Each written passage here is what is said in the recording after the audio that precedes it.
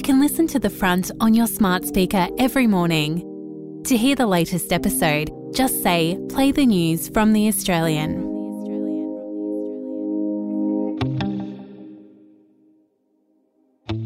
From The Australian, here's what's on the front. I'm Kristen Amiet. It's Tuesday, April 18. It's nowhere near enough. That's the latest criticism from union bosses representing workers in the struggling aged care sector.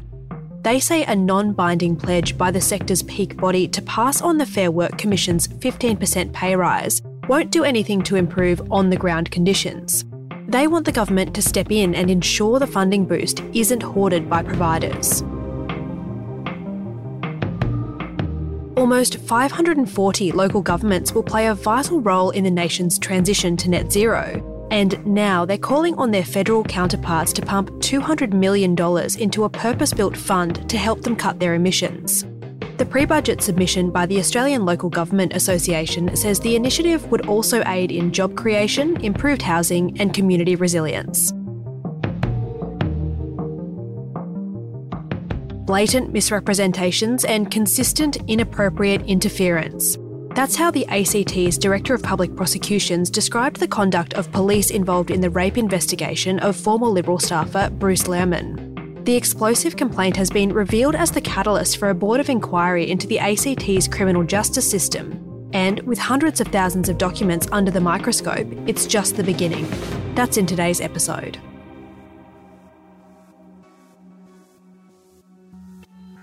It was the trial that took turn after unexpected turn. Last year, former Liberal Party staffer Bruce Lehrmann mounted a 2-month-long defence in the ACT Supreme Court.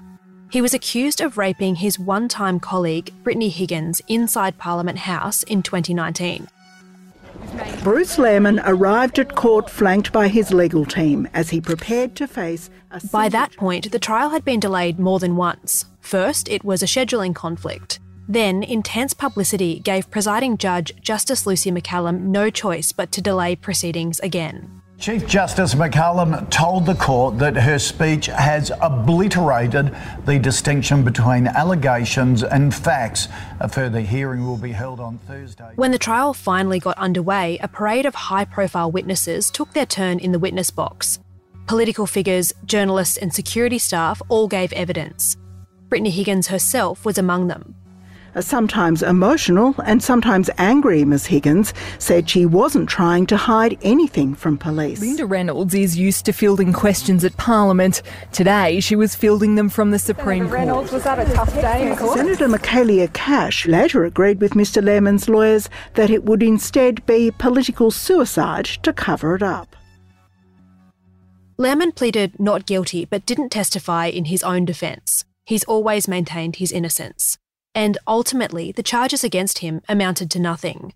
The trial was sensationally aborted following days of deliberation by the jury. In an extraordinary turn of events, the rape trial of former Liberal staffer Bruce Lehrmann has been aborted after a juror's misconduct was discovered by a court sheriff. Higgins's disappointment was palpable. My life has been publicly scrutinised, open for the world to see. His was not.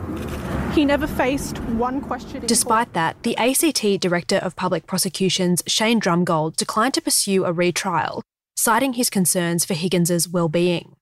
I've made the difficult decision that it is no longer in the public interest to pursue a prosecution at the risk of a complainant's life. But legal action has followed, this time from the Lehrmann camp.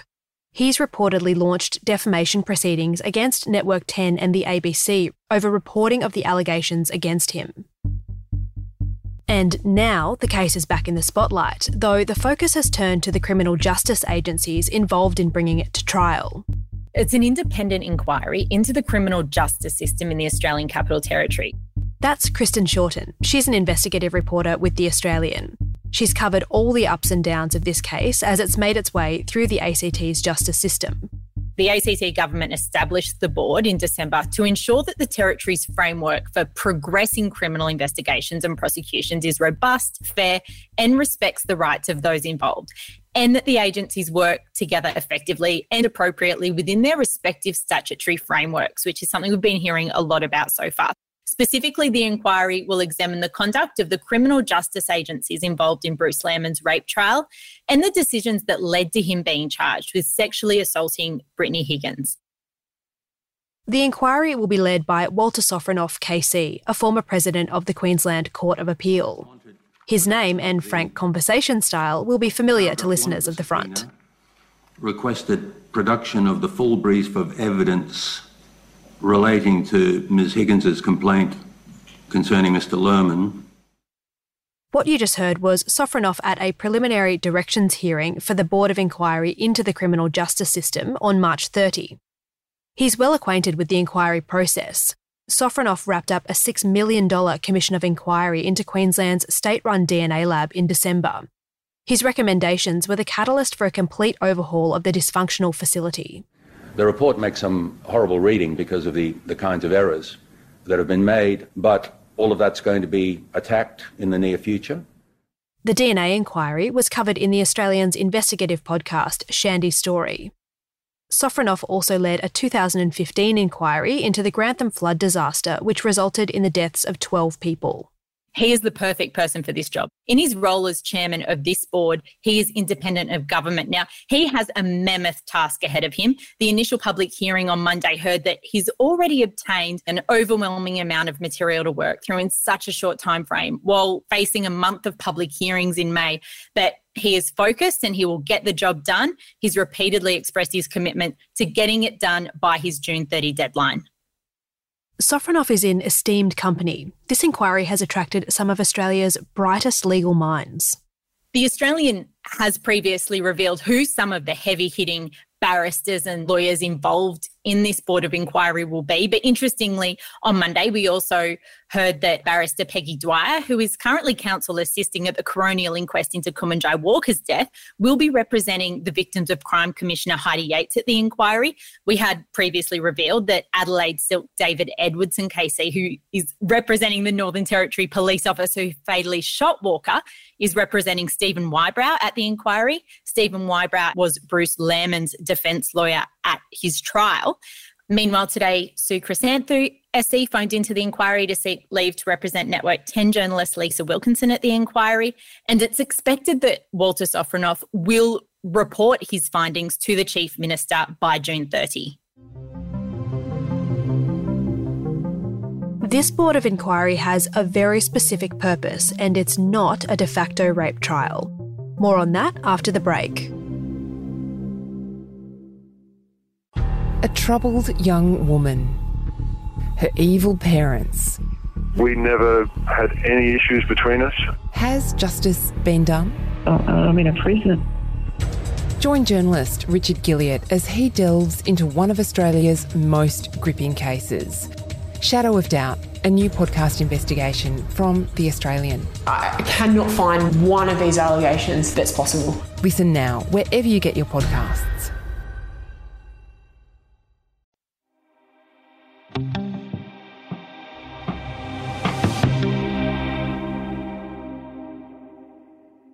To be clear, this Board of Inquiry into the rape trial of Bruce Lehrmann isn't a proxy for a retrial.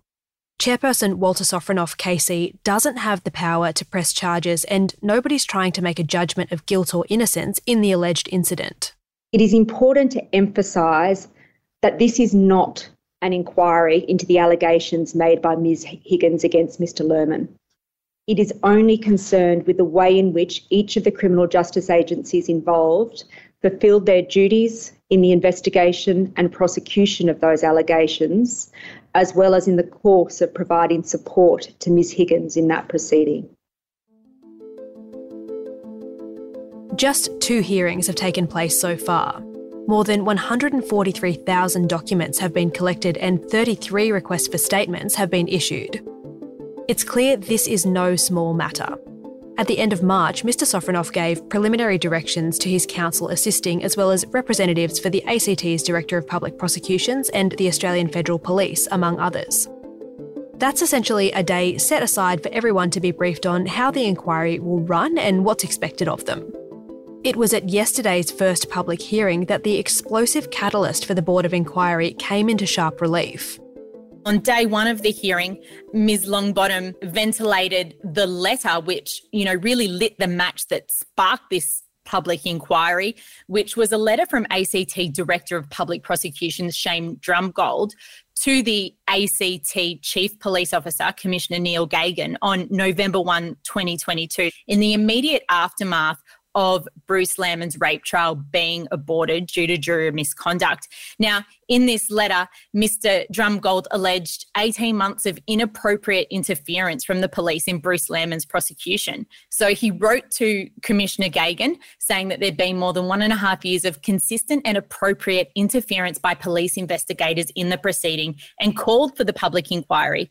In that letter, Mr. Drumgold contended, amongst other matters, that at a meeting in relation to the proceeding, police were cherry-picking elements of potential evidence advanced as constituting weaknesses in the case, and that in a request for advice from the DPP, police provided blatant misrepresentations of evidence and made an overt attempt to apply pressure to the conclusion of that meeting or advice.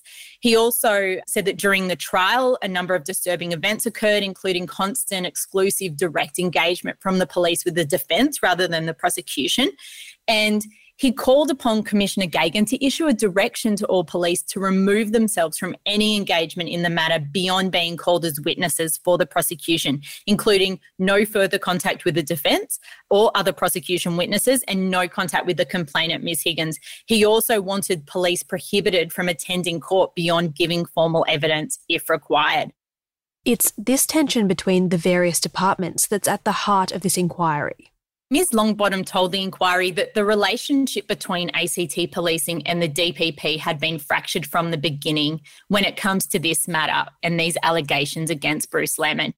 But you will hear evidence that from the outset, engagement between the DPP and ACT policing in this matter was beset by tension. Those involved in the meetings appear to have somewhat different perceptions of what occurred.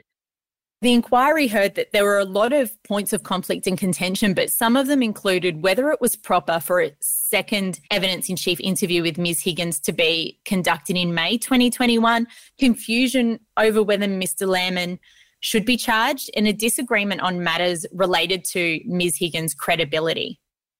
The explosive nature of Mr. Drumgold's complaint has set the tone for what will follow. The remarks we heard, while they were relatively brief, the issue there was certainly more specific and detailed than expected. There was also some back and forth between Mr. Sofronoff asking questions of the various legal representatives. So that offered a bit of an insight into how quickly he's processing the information as it comes to hand and really turning it over. There was a light moment towards the end, in which was also quite telling when he thanked the parties to the inquiry and their legal counsel for their effort in cooperating and producing such vast volumes of material in such a short time, where he acknowledged that some of the correspondence from his team might come across as quite testy, before sort of quick-wittedly adding, "Well, we get testy correspondence from you too." That's all part of the way in which these things proceed. Kristen Shorten is an investigative reporter with The Australian. You can be the first to hear all the revelations from the Board of Inquiry's public hearings at theaustralian.com.au.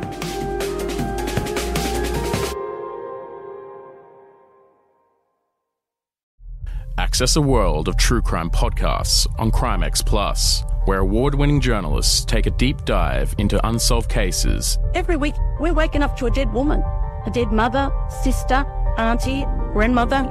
It's not good enough. From the team that brought you The Teacher's Pet, Shadow of Doubt, and Dying Rose, unlock early, ad-free and bonus content from brand new series and flagship shows such as I Catch Killers with Gary Jubilin. One was shot in the mouth and I thought he was dead. Another one had been shot with a shotgun and I got the overspray. Search for Crimex Plus on Apple Podcasts to start digging deep into the world of true crime.